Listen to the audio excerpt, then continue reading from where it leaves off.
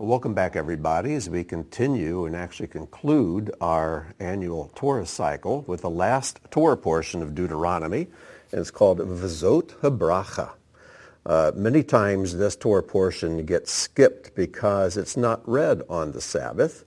It's read on Simchat Torah. Let me explain. This week is the week of Chag Sukkot, the Feast of Sukkot or Tabernacles.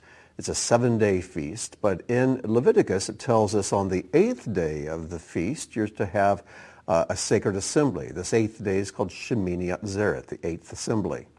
But then the day after that is the day of Simchat Torah, which means rejoicing with the Torah. And in synagogues around the world next Wednesday on Simchat Torah, they'll be taking the Torah scrolls out of the ark and they'll be dancing with them, maybe doing a parade around the synagogue, and they'll be taking the Torah scroll up to the bima, and all the men in the congregation, including young boys below bar mitzvah age, will come up and everyone will get to read a part of the portion. And the portion they will read on Simchat Torah is V'zot HaBracha. Zot means this, Vazot means and this, and Baraka, of course, means blessing. So V'zot HaBracha is found in Deuteronomy 33 and 34, and it starts with the words V'zot HaBracha, and this is the blessing that Moses, the man of God, bestowed upon the children of Israel before his death.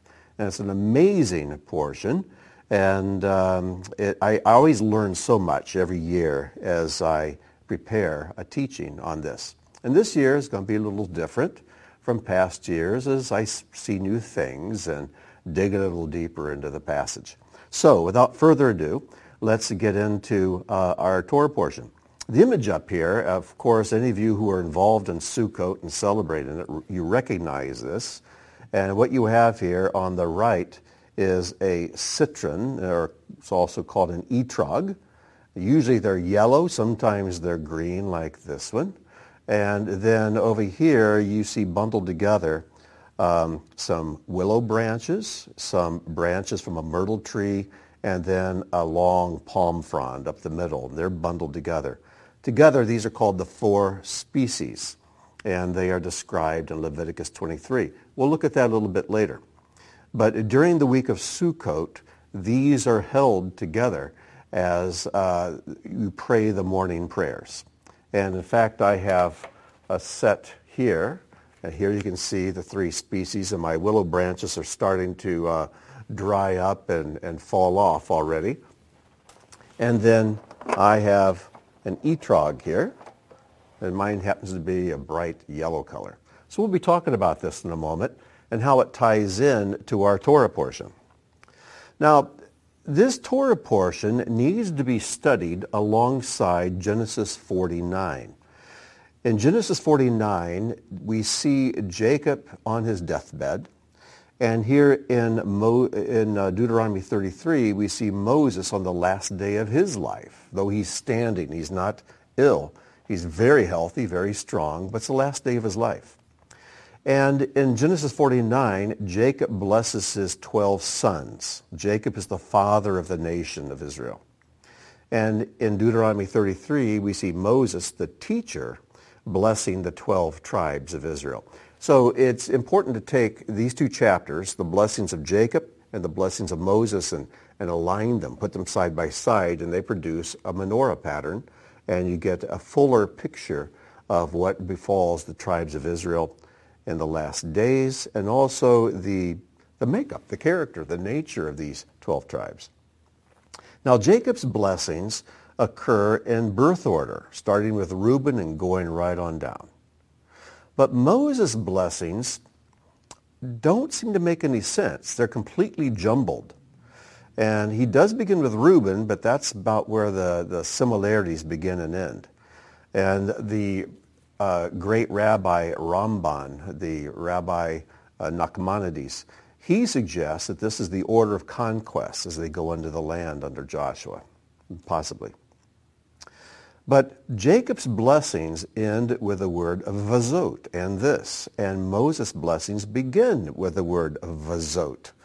And you'll see at the end of Jacob's blessings, it's in Genesis 49, verse 28. As the moment he's done pronouncing this prophetic word over his 12 sons, it says in verse 28, all these are the 12 tribes of Israel, Vazot, and this is what their father said to them as he blessed them, blessing each with a blessing suitable to him.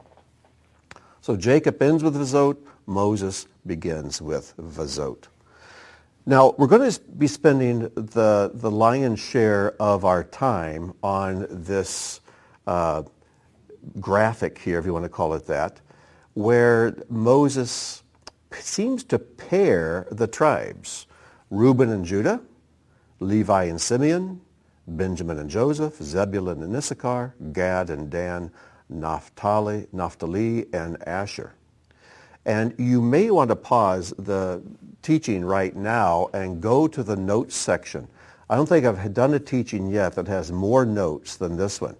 And I have a full page of notes here, and you'll find all the verses from Jacob's prophecy and his blessings over his 12 sons included in the notes section. But I've also prepared a little chart here that may not show up too well on the screen, but you may want to have this printed out as we go through.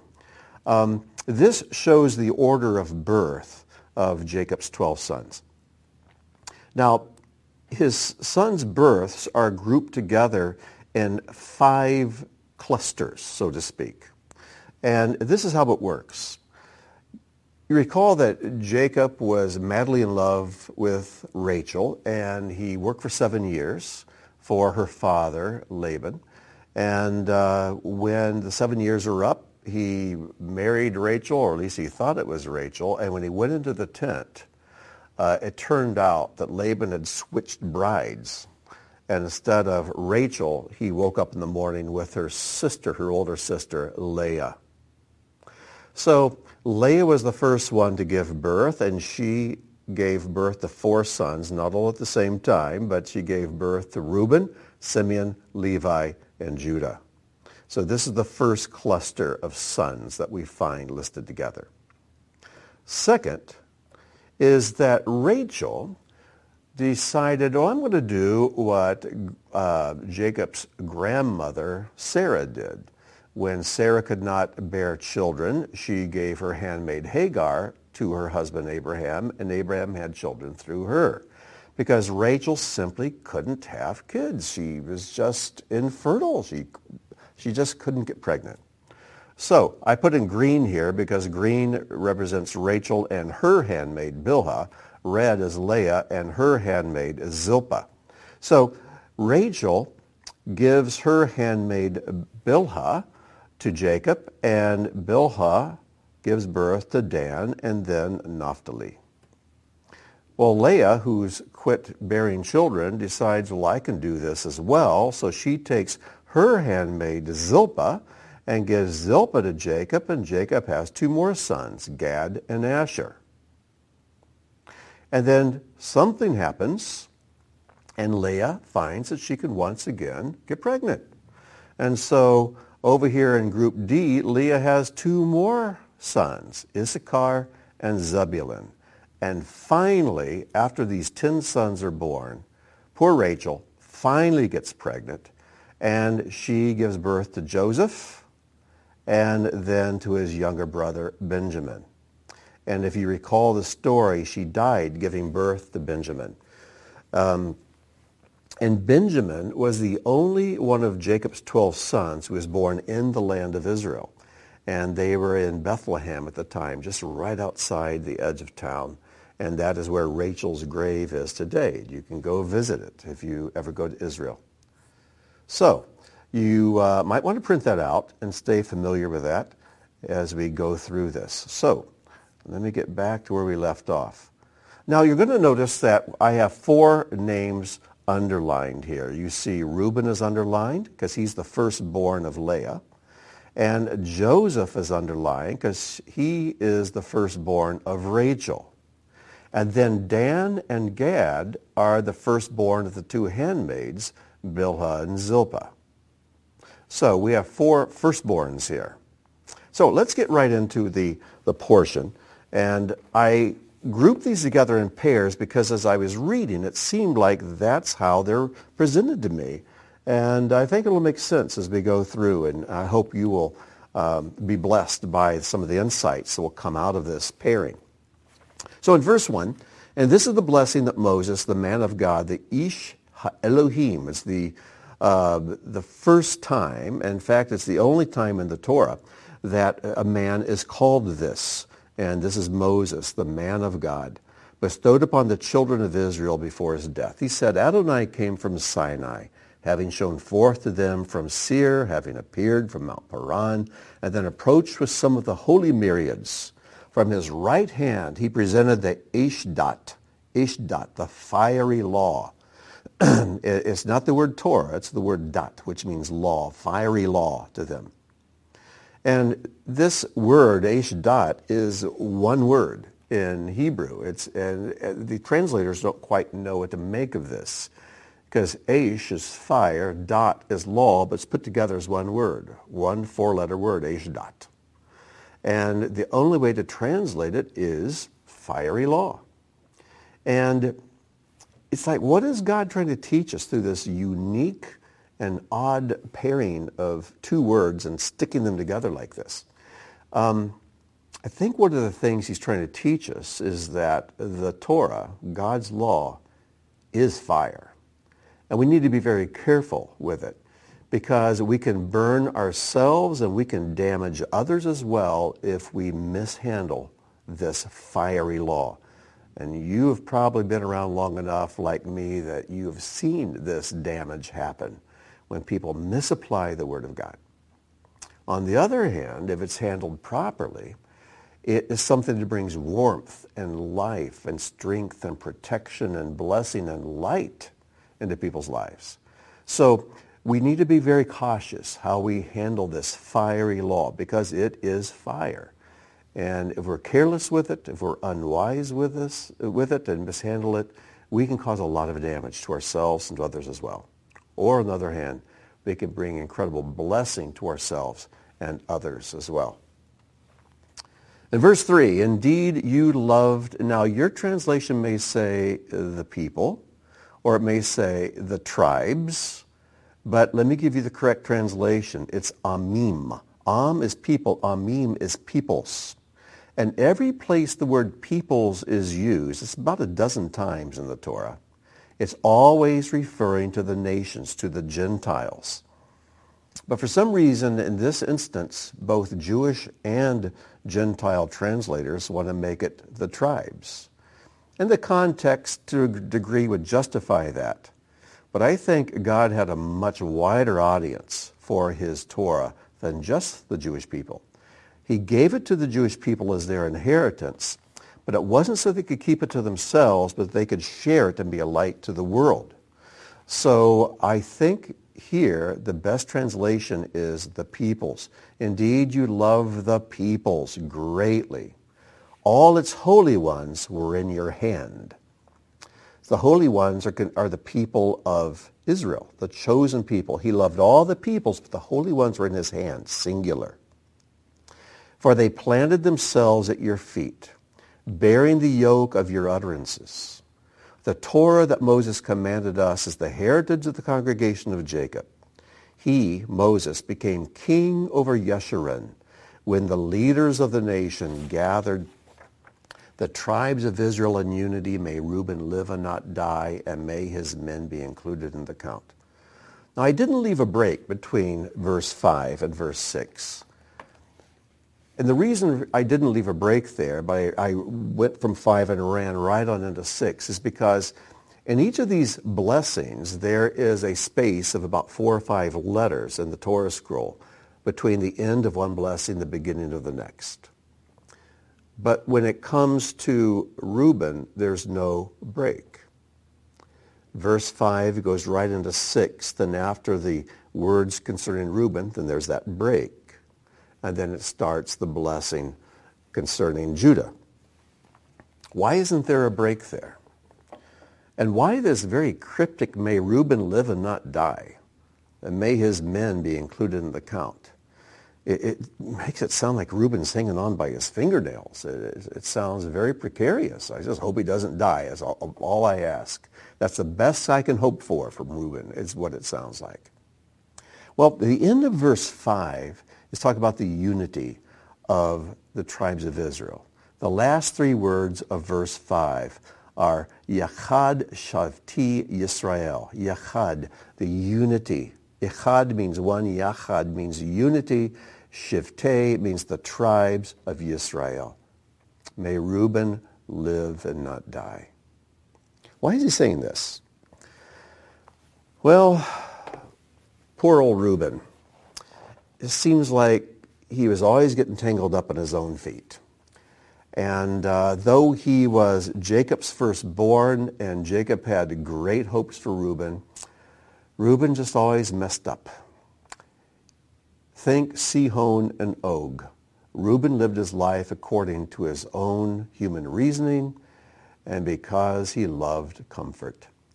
And if you recall, when Israel prepared to go across the Jordan River and into their inheritance, it was Reuben, Jacob's firstborn, who came to Moses and said, you know what, we've got a lot of cattle, and this land here on the east of the Jordan is a great area for cattle. Can we just take our inheritance here? Do we really have to cross over there and take the inheritance that God promised, an inheritance we haven't even seen yet, the land that flows with milk and honey? Can we just take ours here instead? And as you know, back in Numbers, I think it's chapter 23 or around there, Moses got hopping mad. He got so angry with them.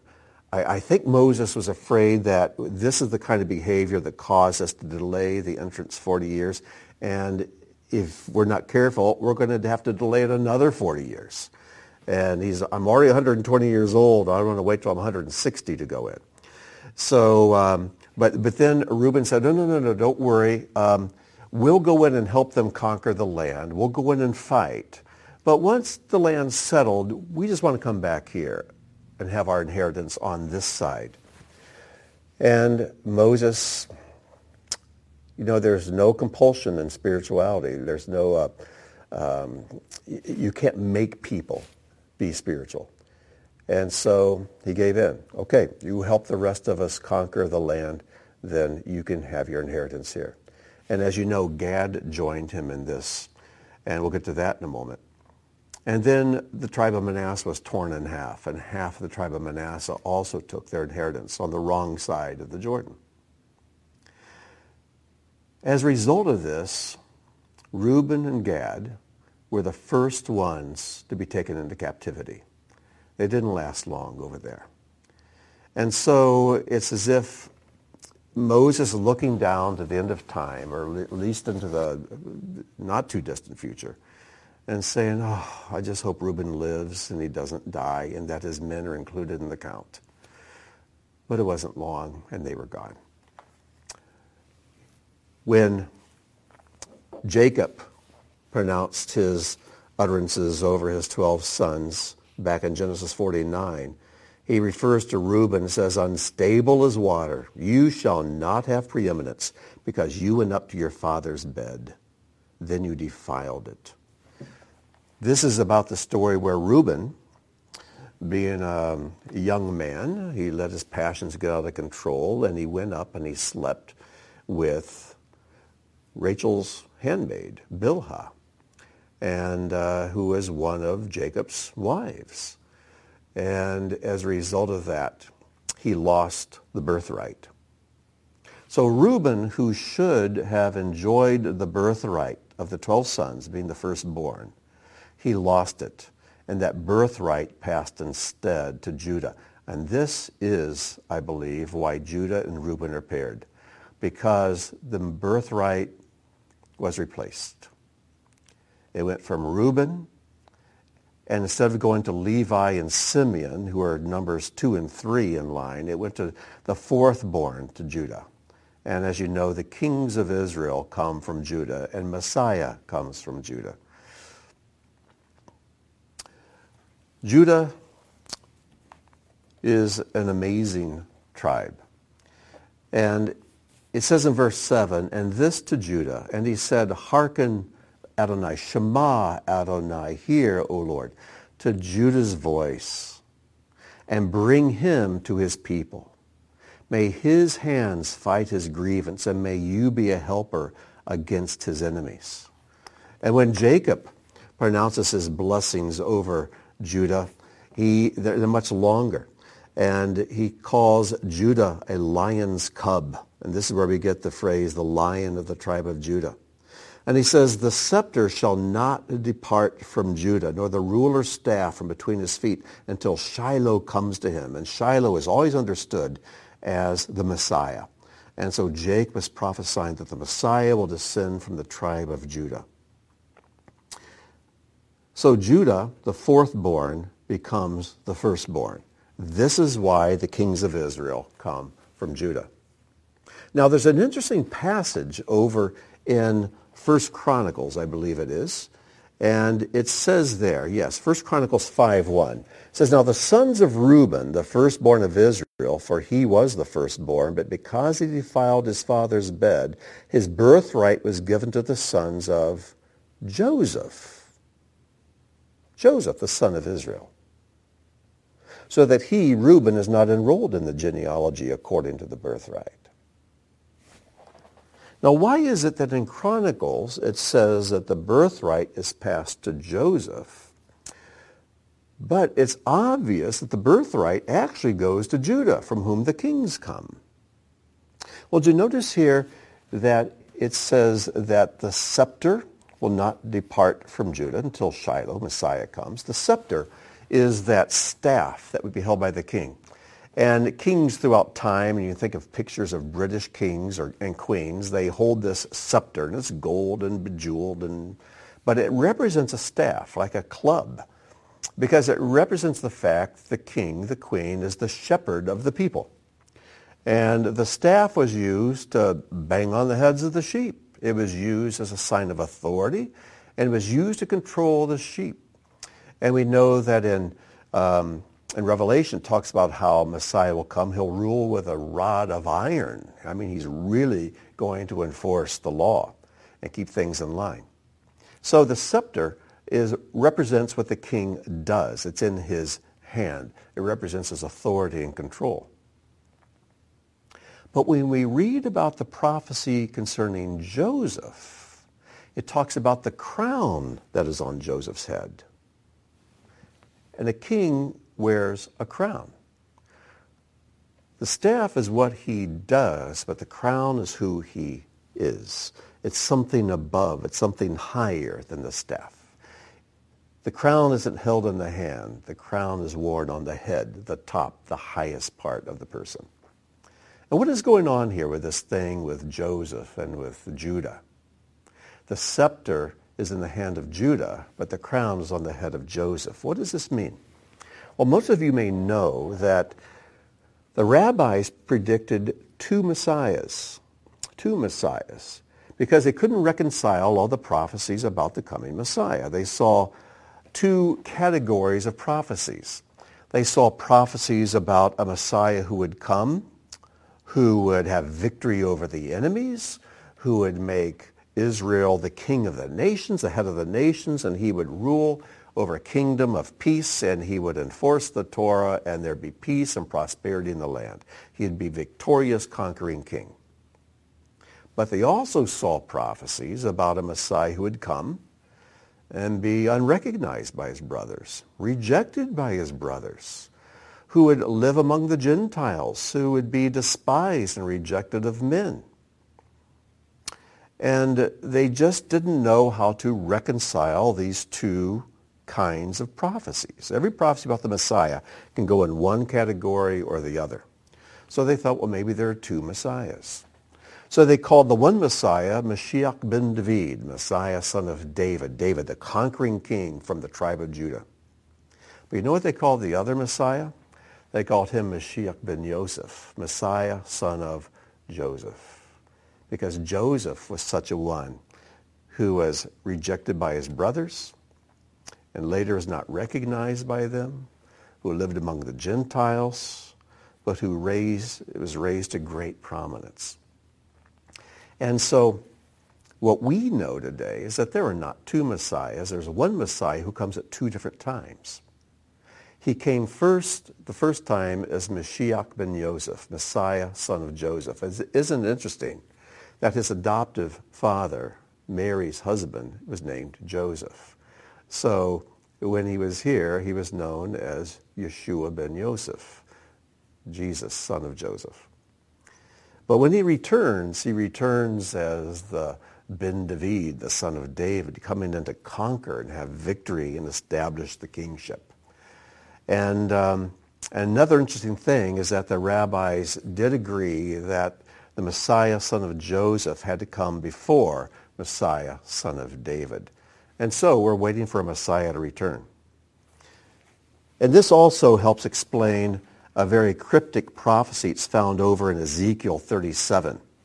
In verse 16, God is speaking to Ezekiel, says, "Son of man, take a stick and write it on it for Judah and the people of Israel associated with him.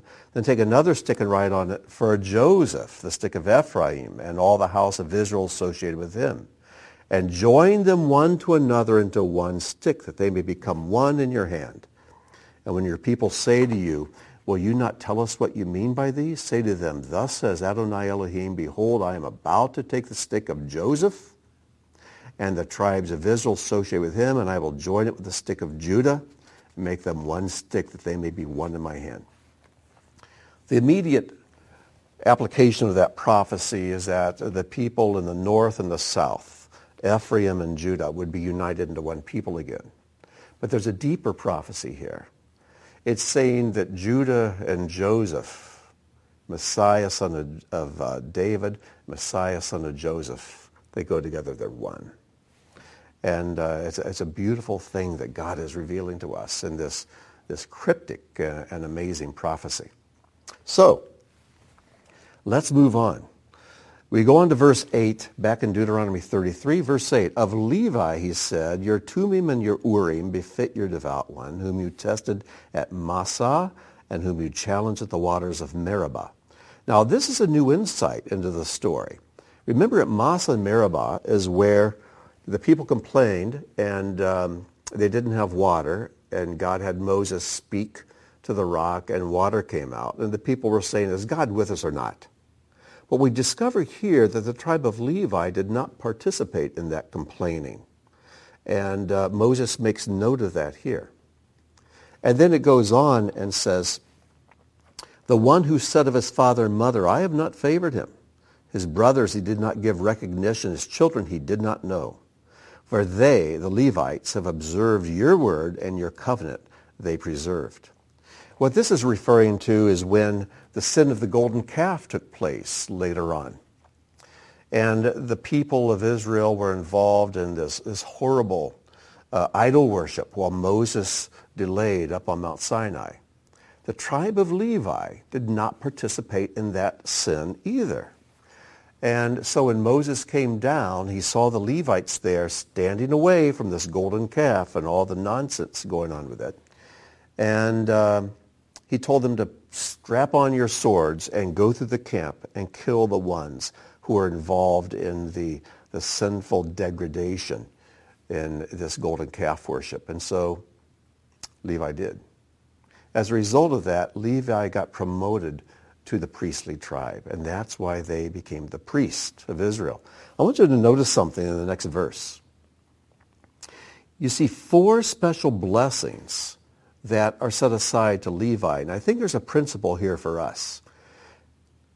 If we are faithful to stand when other people are compromising and falling, if we are faithful to fear the name of God, to fear God and to recognize him and be loyal to him, I think these 4 blessings come to us as well.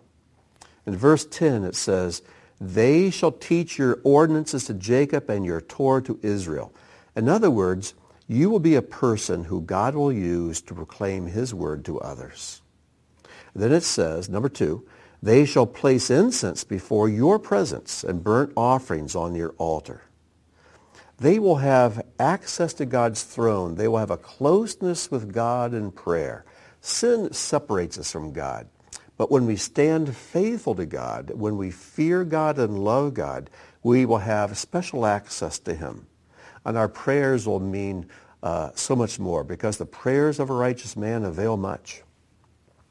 And then third, in verse 11, bless, O Adonai, his resources, and favor the work of his hands. You'll have blessing, fruitfulness, and when you work, it'll bear fruit. And then number 4, smash the loins of his foes and his enemies, that they may not rise. God will destroy your enemies. He will take vengeance against them, because people who fear God and are faithful to him are especially beloved by him, and he gives special protection to them. Now, Levi and Simeon were brothers, and I call them partners in anger, partners in rage. But Simeon is not mentioned in this chapter. He doesn't appear. This is extremely unusual. Now, you have to understand a little something about the story of Levi and Simeon. If you go back to Genesis 34, you read the story of how Jacob, after leaving his father-in-law Laban and taking his family into the land, they go up to the area of Shechem. And his daughter, Dinah, went out to kind of explore, and the prince of the land, the mayor's son, so to speak, sees her, and he rapes her. And then he wants to marry her. So he rapes her, falls in love with her, and then wants to marry her. It's a little bit backwards. And so the leader of Shechem comes to Jacob and says, my son, whose name was Shechem, wants to marry your daughter, Dinah. So let's intermarry. And the sons say, well, listen, our sister can't marry an uncircumcised person. So if you get circumcised and all your people, then we can do it. So they all agree, and the men all circumcise themselves. And on the third day, when they're especially sore, Levi and Simeon go into the city and they slay all the men. They take out their swords and they kill them all. This is what Jacob said about that on his deathbed. Simeon and Levi are brothers. Weapons of violence are their swords. Let my soul not come into their counsel.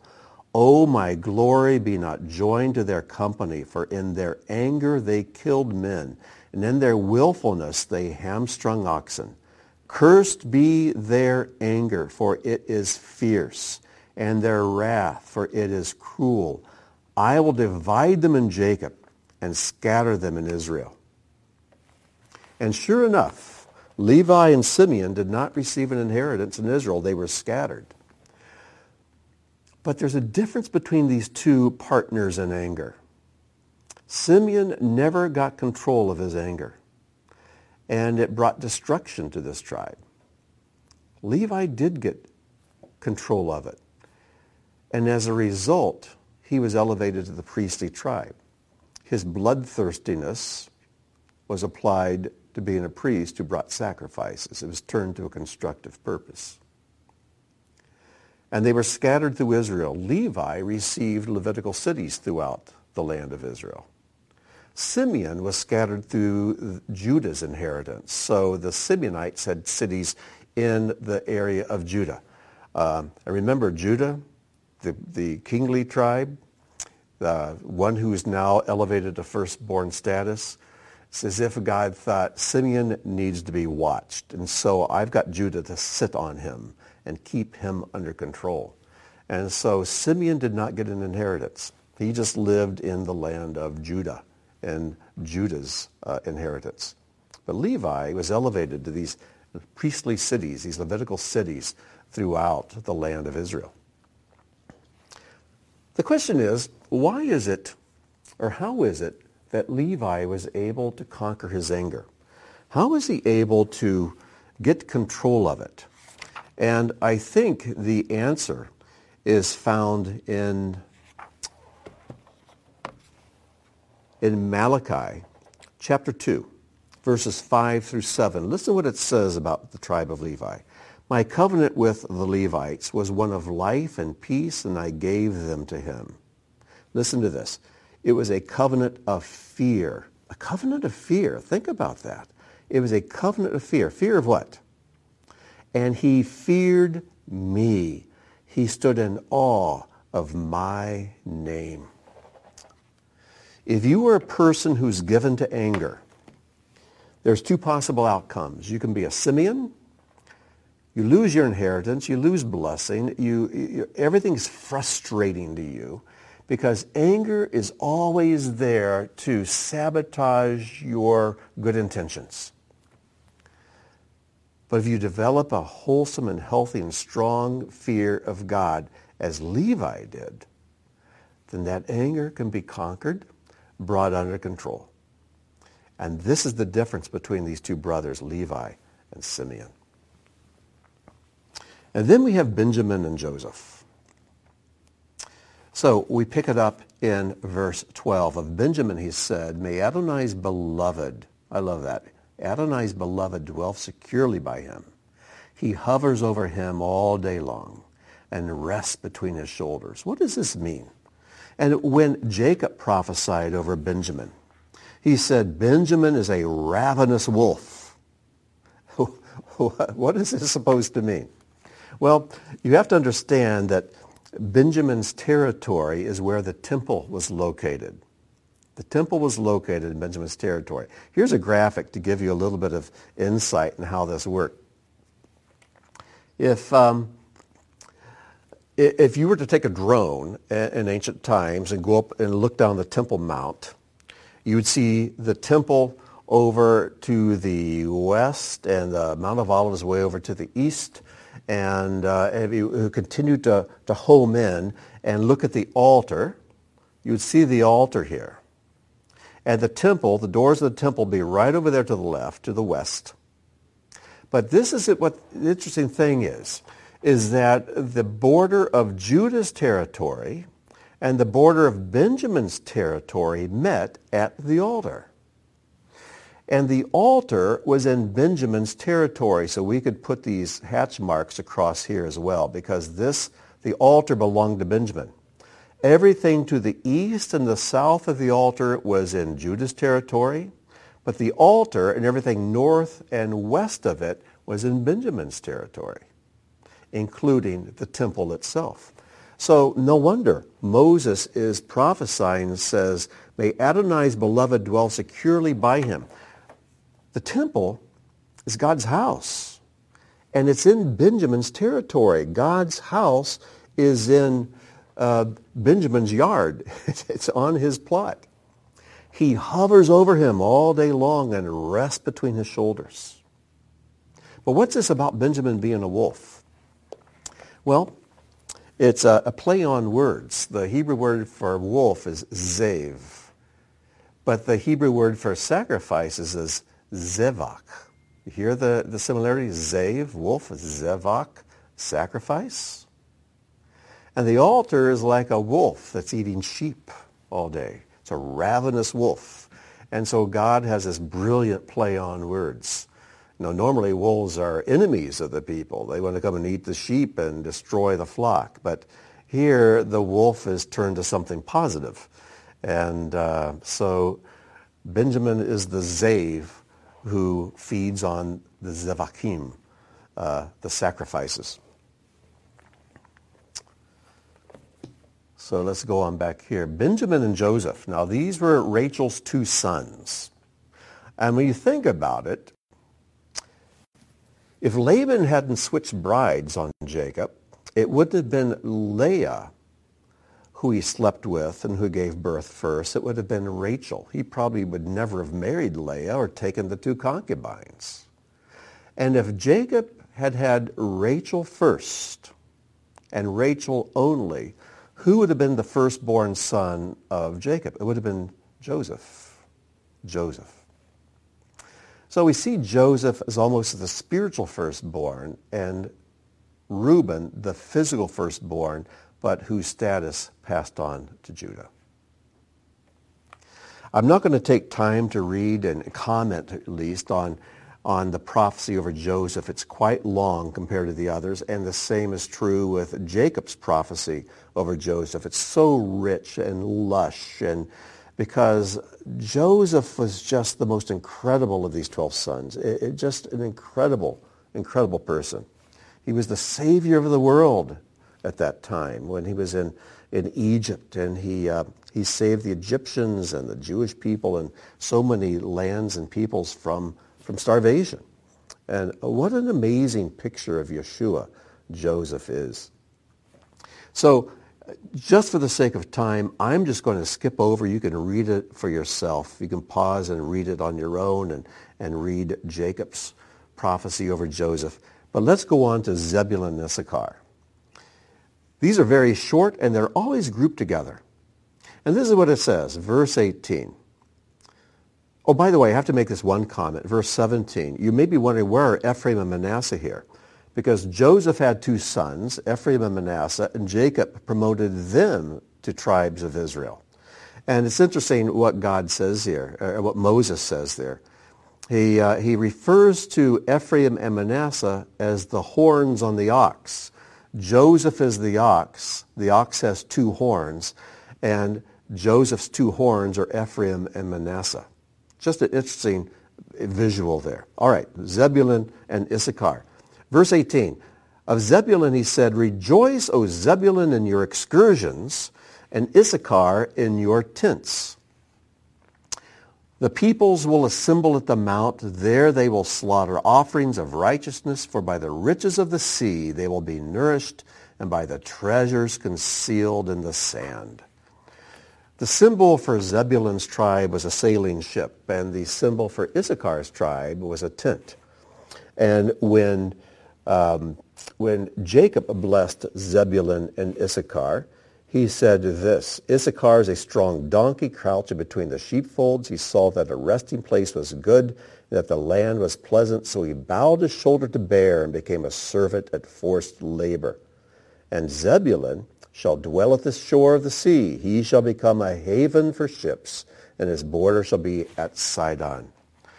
Zebulun and Issachar, we are told by Jewish history, they entered into a pact with one another. Zebulun they were great merchants. Their land was near the sea, and they were merchants. They sailed, they traded, and they became extremely wealthy. But Issachar, they put their shoulder to forced labor, but it's labor in the Word of God. Labor in the Torah. Labor in understanding God's Word and in teaching it.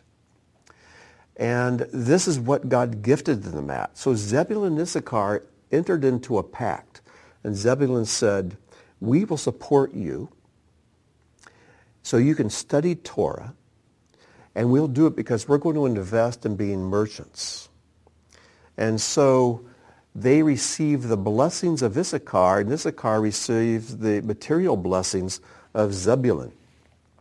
There's an interesting little insight here. If you look at the word Issachar, it comes from the word sakar, which means reward. And as far as I know, I think I've read this before, I can't recall any other place where there's any word in the Hebrew that has two-letter sheens next to each other.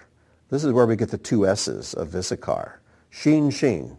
Issachar is spelled Yud, Sheen, Sheen, and then it's, I think it's Kof, and then Resh. I believe that's correct. And so where else do you find this? That's correct. These two sheens. Well, since the word for reward, sachar, begins with sheen, the rabbis tell us, well, there's a double reward here. There's two sheens. Double reward. One reward goes to Issachar, but the other reward goes to Zebulun. And they were the beneficiaries of Issachar's labor in the word, and Issachar was the beneficiary of Zebulun's business savvy. And then we come to Gad and Dan. I couldn't decide whether to call them partners in war, because they are both great warrior tribes, or call them dissatisfied brothers. And I settled on this. Dissatisfied brothers. They were both firstborns, one of Zilpah, the handmaid of Leah, and the other of Bilhah, the handmaid of Rachel. And what's interesting is that Dan and Naphtali were brothers. These were sons of Bilhah. And then Asher and Gad were brothers. They were the sons of Zilpah. But Dan and Gad were firstborns of their respective mothers. And they were never satisfied. The one hero we see coming from Dan is Samson. And when you read in the book of Judges about Samson, if you recall, Samson fell in love with a Philistine woman. And his parents said, can't you find a woman here, a daughter of your brother, somebody, a good Jewish girl? Do you have to go marry a Philistine? And of course, God used this, but Samson just wasn't satisfied with anybody, with any of the girls from Israel. Dan received an inheritance over near the west part of Israel, but he was dissatisfied with it. And he decided, I want my inheritance up north. And so he went up and conquered way up in the north in the Bashan. And it's beautiful. Freshwater, springs, forests. There's a national park there. It is a gorgeous place to visit. But Dan was the first tribe to fall into gross idolatry, become Baal worshipers.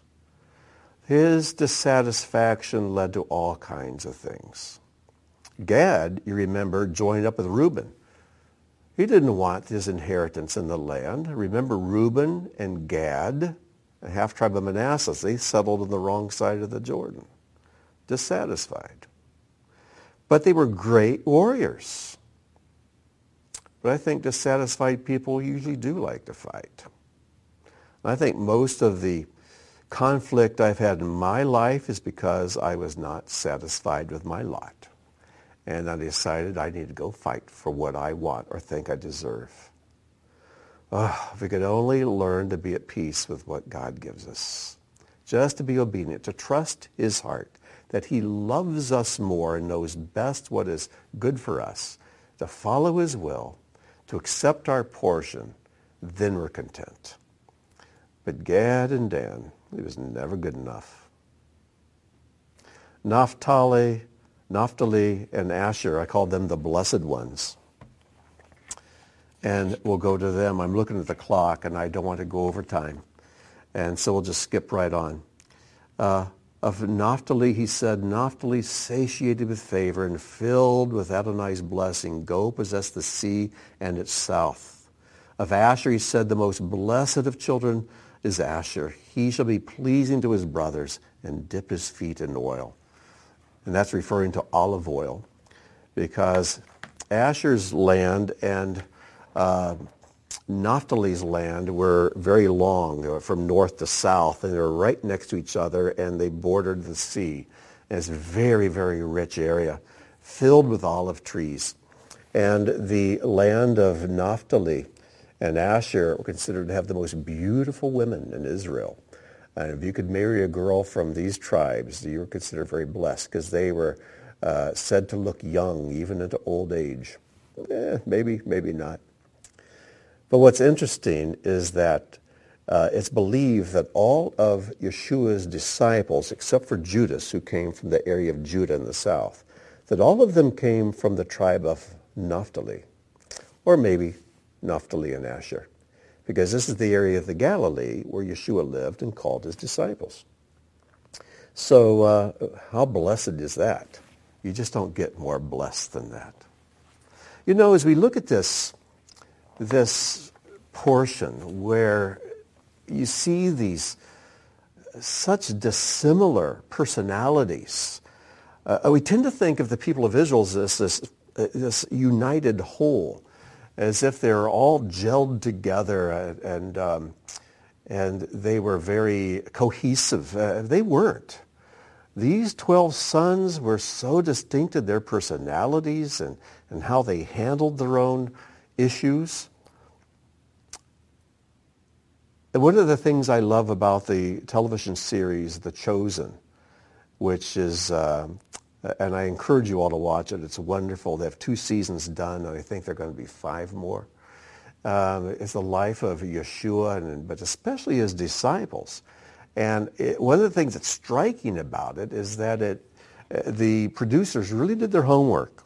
And they looked at the hints that are given to us in the Gospels and Acts to really pull out the differences in personalities of these apostles. And in the chosen, you see them button heads with each other.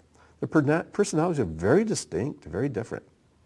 And that Yeshua could take these men and cause them to cohere to one another and become brothers who truly loved one another. And Yeshua could say to them, by this all men will know that you are my disciples because of your love for one another. You know, if they were all alike and they didn't have these differences and conflicts, then their love for one another would be no big thing. But they had conflicts. They were very different. Quite an age range from Peter, the oldest, to John, who is just a kid. And the jealousies and the different little things that took place with them, there are hints of these in the Gospels. But again, the producers of The Chosen did their homework. And when you see this and you think to the end of the story how they became one, and after they became one, then Yeshua sent them out, and they scattered, and they took the good news of Yeshua out to the world. And then there's us. And I don't care what faith community you're in, you've got people there you just don't get along with well, but you love them anyway. You have people there whose personalities are so different from your own that if you allowed yourself, there'd be constant fighting and bickering. And at Beth Tikkun, we have such, I love to brag on my congregation, not mine's his, but this wonderful group of people who are listening to this. You guys are the best. And I've often said you have no business being in the same room together. But you love each other. You take care of each other. And you see one another's faults, but you cover them with love. And you get along. And when there's a need, you're all there to help take care of that need. And it's a wonderful thing to behold. And we have people from all races and backgrounds and social strata and nationalities, and to see you as almost like a slice of the kingdom of God. This is what one visitor said. It's like a slice of the kingdom of God. All these different peoples with these different differences, and they're one. I remember the early days of Beth Tikkun. A Jewish lady came and visited. She spent an hour or so with us, and during the Oneg time, she says, you have quite a mishpacha here. Mishpacha, a family. And even in the early days, we were very different from one another, but she could see it. And it really spoke to her that we were a family. So it's only appropriate that we discuss and read this portion during this time of year, the time of Sukkot. And so I'm going to take the last 10 minutes and go through this, and it won't take long, but I hope you'll be blessed by it because there's some wonderful insights here. In Leviticus 23, which goes through the Moedim, we come to verse 39, which starts the section concerning Sukkot. And this goes on, I forget to what verse, but it starts in verse 39. On the 15th day of the 7th month, the month of Tishrei, which is the month we're in right now, when you have gathered in the produce of the land, you shall celebrate the feast of Adonai 7 days. So those are the 7 days of Sukkot. Okay? On the first day shall be a solemn rest, and on the 8th day, so there's that mysterious 8th day. It's supposed to be a 7-day feast, but on the 8th day, Shemini, 8th, Shemini Atzeret, the 8th day where you come together, it says, shall be a solemn rest. And you shall take on the first day the fruit of splendid trees. That is what we call the etrog. And this is traditionally the fruit that is taken. And then branches of palm trees. And you can see here in the middle, this is a palm frond, and it's got some wraps around it so it doesn't just fall open. Boughs of leafy trees, And there it's specifically referring to the myrtle. And these are the myrtle branches here. And willows of the brook. And these are willow branches here. So it says, then you shall rejoice before Adonai your God 7 days. So what happens is that during these 7 days, except on the Sabbath, when a man prays in the morning, he will take the etrog in his left hand, and he'll take these three in his right hand and put them together. And as he begins to pray, he rotates the etrog up like this. So notice something very interesting about the etrog. It's got two stems, one at either end.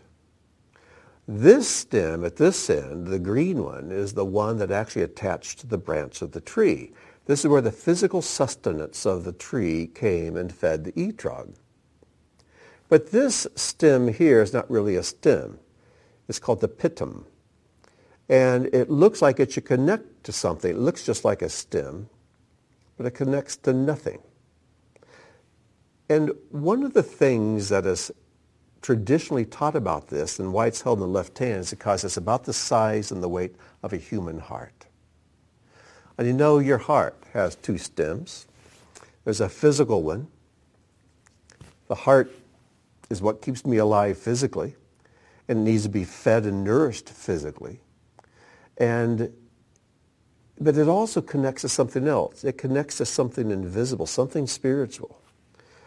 And when we pray, we have the physical on top, but when we get started, we rotate it around to where the spiritual's above. This side of my heart connects to above, and this side of my heart connects to below. Is your heart connected to both? Is your heart connected to your family? Is it connected to the works God has for you to do in this world? It can only work if it's getting a flow from above, as receiving nourishment that is spiritual from the invisible realm.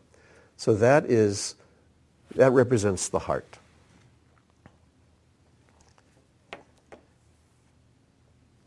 The palm, on the other hand, represents the spine. It should be straight and strong. This represents your strength and your works. The myrtle, that's this one here, you'll notice that the leaves are shaped like eyes. If you look at the photograph here, you can see the myrtle leaves. Oops. The myrtle leaves are shaped like eyes.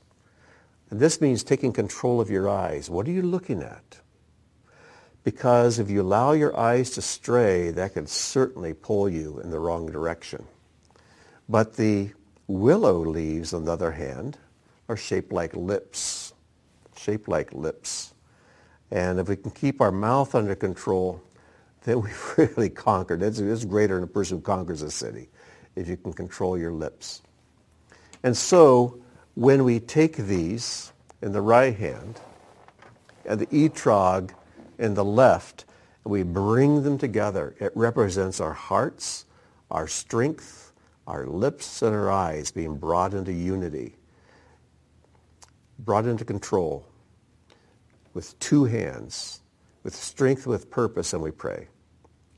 And when we pray with these, we shake them, and towards the north and the south, and then towards the east, towards the west, and then up and down. And it's a picture of many things, and I'll let you study that out on your own, but it means we apply our lips and eyes and strength and our hearts to what is before us and to what is past and what is spiritual and what is physical, our relationship with God and with people, and in all things to be united and to apply ourselves fully out of fear and love of God to the things he's given us to do. There's something else that the rabbis have noticed. The willow has no taste and no scent. The myrtle has no taste, but it does have a very fragrant scent to it. The palm has no scent, but this is palm frond from a date palm, and the dates are very sweet and delicious, so it has a wonderful taste.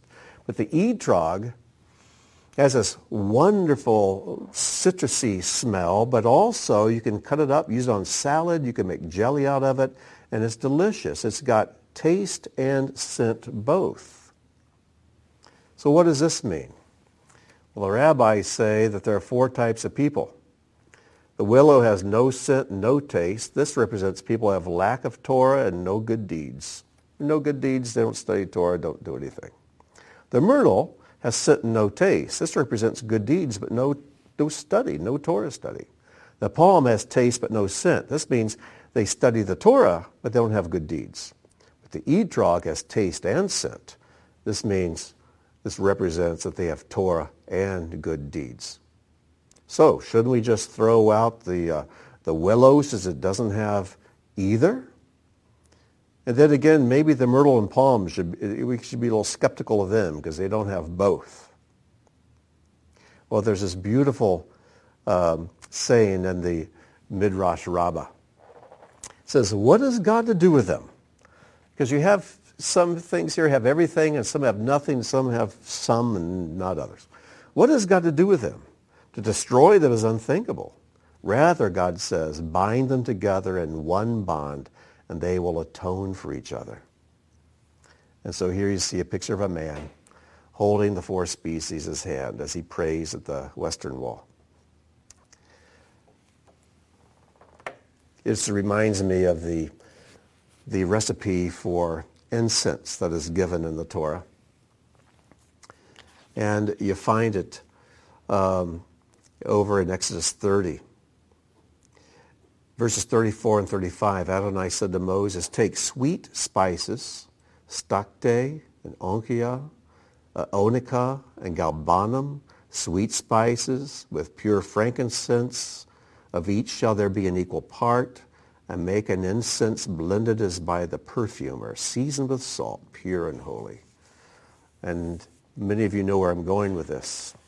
There's that one ingredient in the middle called galbanum. All the other ingredients smell wonderful, but galbanum stinks. It smells horrible. And so the question is, why is that mixed in? Why is this galbanum, this putrid-smelling stuff, part of the incense formula, an equal part with all the others? And the reason is that when it's mixed and ground together with all the other ingredients, it enhances the fragrance of all the others. And this is why in every faith community, every Bible study group, every home group, I don't care where it is, there's the blessing of galbanum. There'll be an individual who just isn't all that pleasant by themselves. But if we respond correctly, this individual will bring out the best in the rest of us. One person I met called them EGRs, extra grace required. And God knows that when Yeshua was here, he was surrounded by people of galbanum. But how gracious he was to them. And that's how we need to be. Loving, gracious, and embracing.